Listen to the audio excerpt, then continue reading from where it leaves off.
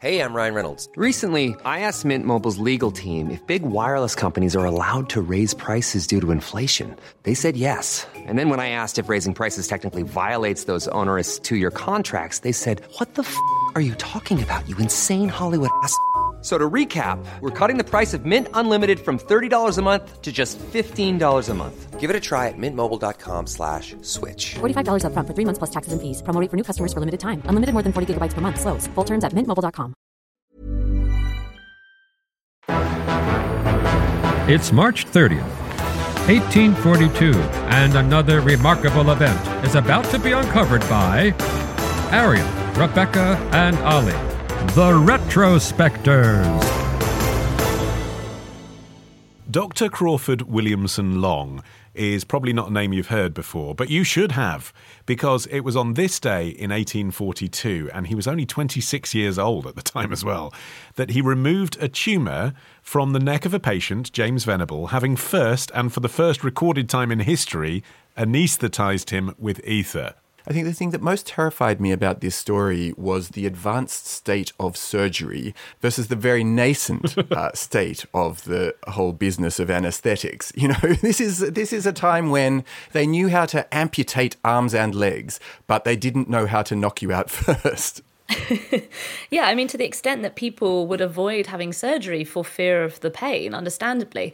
And actually, these gases, which had started to be discovered in the 1700s, people understood that they could be used to produce numbness or insensibility, but people were just understandably too afraid to try it out. I mean, these gases were still new, they're completely unpredictable. There was no concept whatsoever of how much might kill someone or leave them with permanent injuries. And so in the years before Long carried out this milestone surgery, there had been experiments with ether and nitrous, but they were either used for very minor purposes, such as relief from toothache, or recreationally. And interestingly, this is how Dr. Crawford Long actually came to experiment with ether. Is that I'll keep it more that it makes sense that you say he was 26, Ollie. Him and his friends were using ether for what he called its exhilarating effects. And he happened to notice that while they were getting high on ether, if they had a bump or a fall, it was completely painless. And that was what led him to think, maybe I should do operations with this. Yeah, so he was at parties at the University of Pennsylvania. Just imagine yourself, you know, in your 20s, studying medicine, turn up with some guys, and basically, instead of having a six-pack of beer or a spliff to pass around, you bring along a load of ether. And this was known as ether frolics. And it's funny, isn't it, bearing in mind everything you just said about, like, people were too frightened to use it in a medical context because they didn't know what it did to you, but they were quite happy to use it recreationally, and they didn't know what it was going to do to you. So there were parties where you'd kind of wake up and everyone around you had passed out because they'd had too much ether, but that was fine. One of those parties where things got out of control and one thing leads to another, and sooner or later someone's taking someone's tumour out of their neck. Well, Long wrote, on several occasions I inhaled the ether for its exhilarating properties. And not really what you want to hear your surgeon say, is it? And would frequently discover bruises or painful spots on my person, which I had no recollection of causing, and which I felt satisfied were received while under the influence of ether. So then he had to think, right, I want to prove that you can use this as an anaesthetic. It's the holy grail if I get it right. Painless surgery. How do I go about that? Well, how you went about that in 1842 is, of course, you experimented on your friends and family. So he was constantly taking ether to see if it was having the required effect. And at one point, actually gave ether away, was handing it out to the local youths for them to mess about with so that he could observe them and try and work out what the right dosage was before they started passing out and hurting themselves. Hello, local youth. Fancy some ether. And it's interesting, there was so much fighting over who invented ether anaesthetic, but ether only had a pretty brief heyday as the anaesthetic of choice, because in 1847, the anaesthetic properties of chloroform were discovered. And by 1853, no less a personage than Queen Victoria, and Arian, she didn't write about it in her diary. I know, Don't I was very worry, there's nothing disappointed. to be quoted. She was anaesthetised in 1853 by Dr. John Snow for the birth of Prince Leopold, and then again for Princess Beatrice in 1857. So, you know, that's really an unbeatable testament to the safety of the procedure, and from then on it went on to be, you know, a mainstream part of surgery. Yes, and Queen Victoria having it was kind of the beginning of the end of the controversy about anaesthetic during childbirth as well. And don't get me wrong, I realise that it's still something that many women feel they should or shouldn't have. But in terms of the religious element to it, there was unease about anaesthetic for any kind of surgery for religious reasons because of a line in Genesis. God says, woman, in sorrow thou shalt bring forth children. In other words, God has said surgery is supposed to hurt, childbirth is supposed to hurt. People didn't like the idea of playing God anyway, which is still a debate that's had, obviously. But specifically, they felt if you were having an anaesthetic during childbirth, you were contradicting God. And that was the state of play for decades.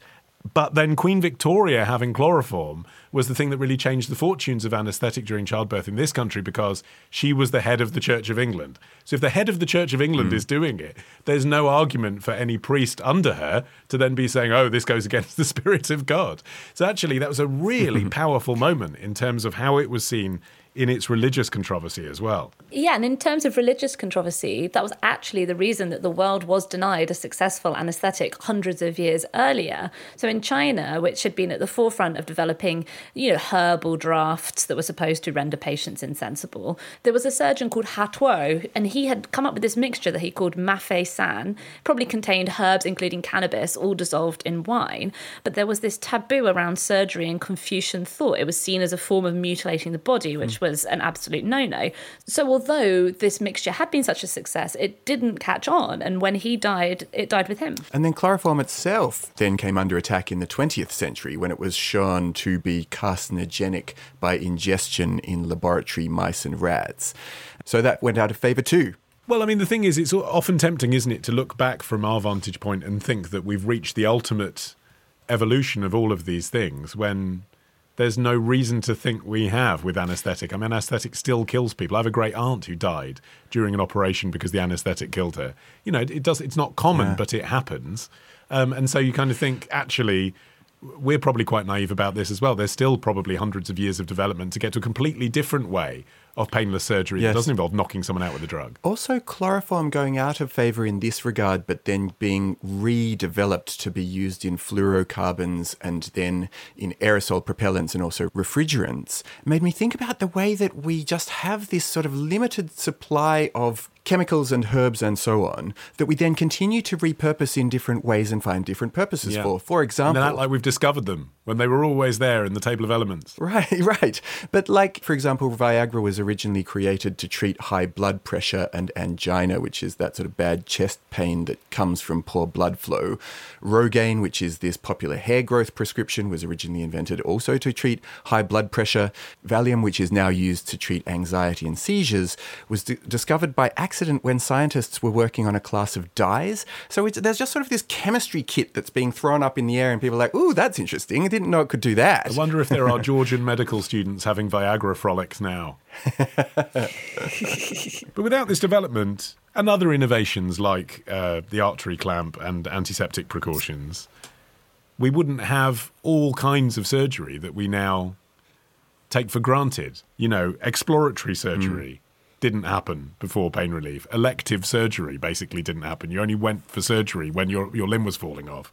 Brain surgery definitely didn't happen.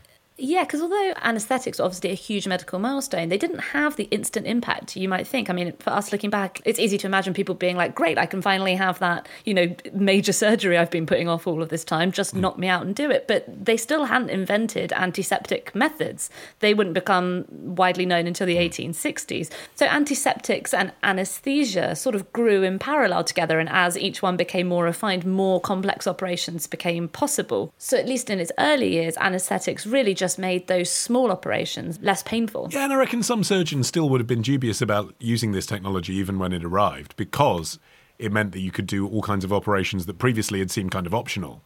They might have thought, well, I got into this to help people that desperately need, like where there's clearly no choice. The person's going to die, so I'll intervene and do this thing and make them better.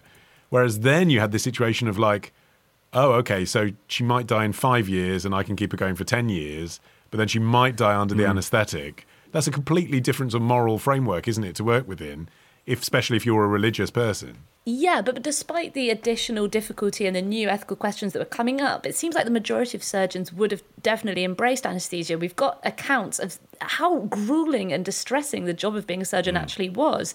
We've got diaries and letters that describe surgeons having so much distress at the prospect of operating on conscious patients, who'd sometimes have to be held down as they struggled free, that surgeons were going and throwing up with anxiety before they had to go out there and do this. I mean, it must have been, it's easy to focus on obviously how traumatic it would have been for the patient, but for the surgeons as well, it must have been an incredibly traumatic job. Because there's no turning back once you started, is there?